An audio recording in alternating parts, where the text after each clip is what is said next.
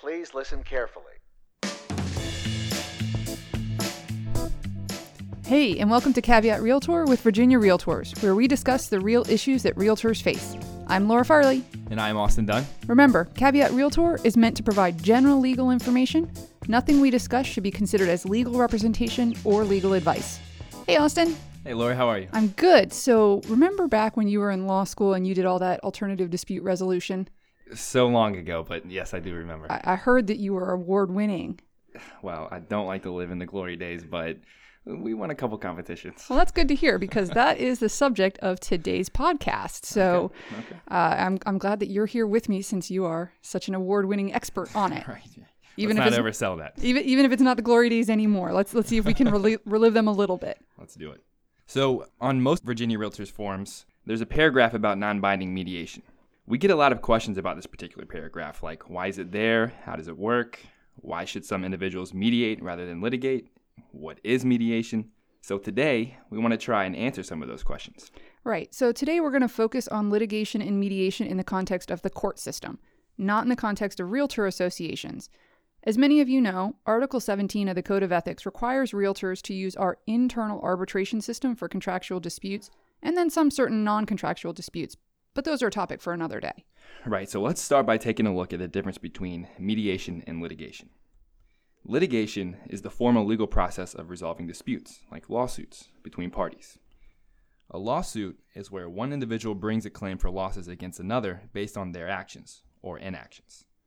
This process is extremely formal, it can be very expensive, and often will require attorneys. And this can take a long time depending on a number of factors. Right. Mediation, on the other hand, though, is a part of a larger group of methods to resolve disputes known as alternative dispute resolution, sometimes called ADR. ADR encompasses any means for disagreeing parties to resolve their disputes short of litigation, so basically anything except going to court. Mediation and arbitration are two of the more well-known types of ADR, but the National Association of Realtors has created another type called the Ombudsman Program. Right, so in 1962, 11.5% of federal cases were disposed of by trial. That means that they were not settled and they were not dismissed for technical reasons. By 2002, that number had fallen to 1.8% despite an increased number of cases filed. One of the largest factors for this decrease in trials is due to the rise in alternative dispute resolution programs. Some courts will require parties to attempt using ADR before hearing a case in an effort to conserve court resources. Right. And the other part of this is ADR is becoming more popular and even required by some courts because ADR usually allows for a faster and cheaper resolution.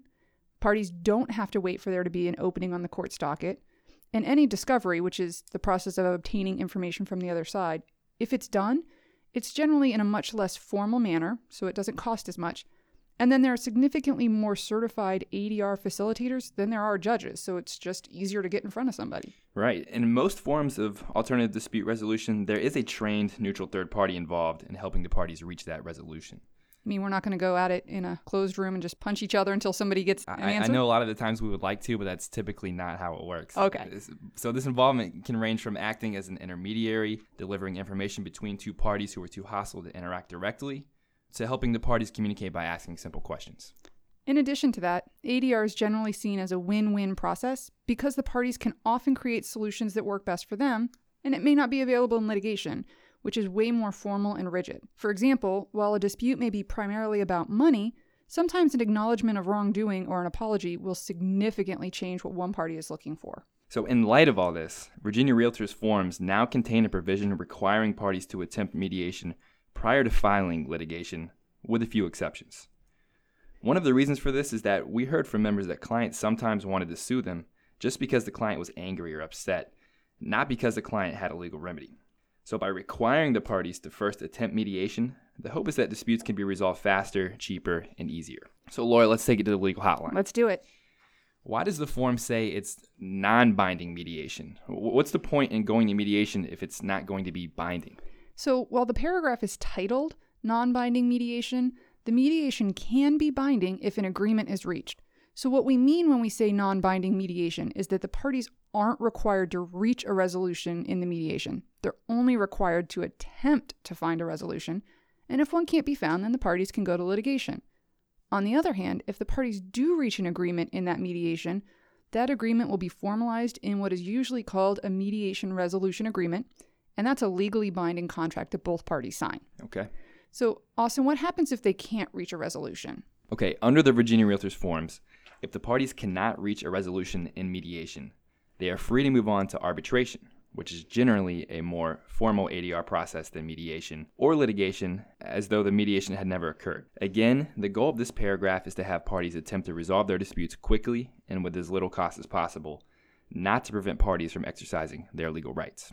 Laura, what happens if the other side violates that agreement? Well, it's going to be the lawyer's favorite answer of it depends. It depends on what the agreement says. So in general, mediation and arbitration agreements are treated as contracts in and of themselves, which means you would be able to take that person to court to enforce the agreement. And don't worry, unless you included a mediation provision in your mediation resolution agreement, you're not going to have to mediate again over your mediation. Right. You'll just be able to go straight to court. Okay. All right, Austin, who do they use as a mediator if they have to use this provision? Well, the language in the form says that mediation would be performed by a mutually agreeable mediator or mediation service in the area. Most court systems or local governments in Virginia either have mediators or they can provide information on how to obtain a local mediator. Caveat Realtor is a weekly podcast with episodes released every Tuesday. Our podcast is available for streaming through iTunes, Stitcher, and Google Play. Subscribe to our podcast to get automatic updates when we have new episodes and rate us. Remember, members of Virginia Realtors have access to our legal hotline where we can provide you with legal information. You can access the legal hotline on the Virginia Realtors website under the legal tab on the For Members section. Make sure you're logged in to see this page. Thank you. Goodbye.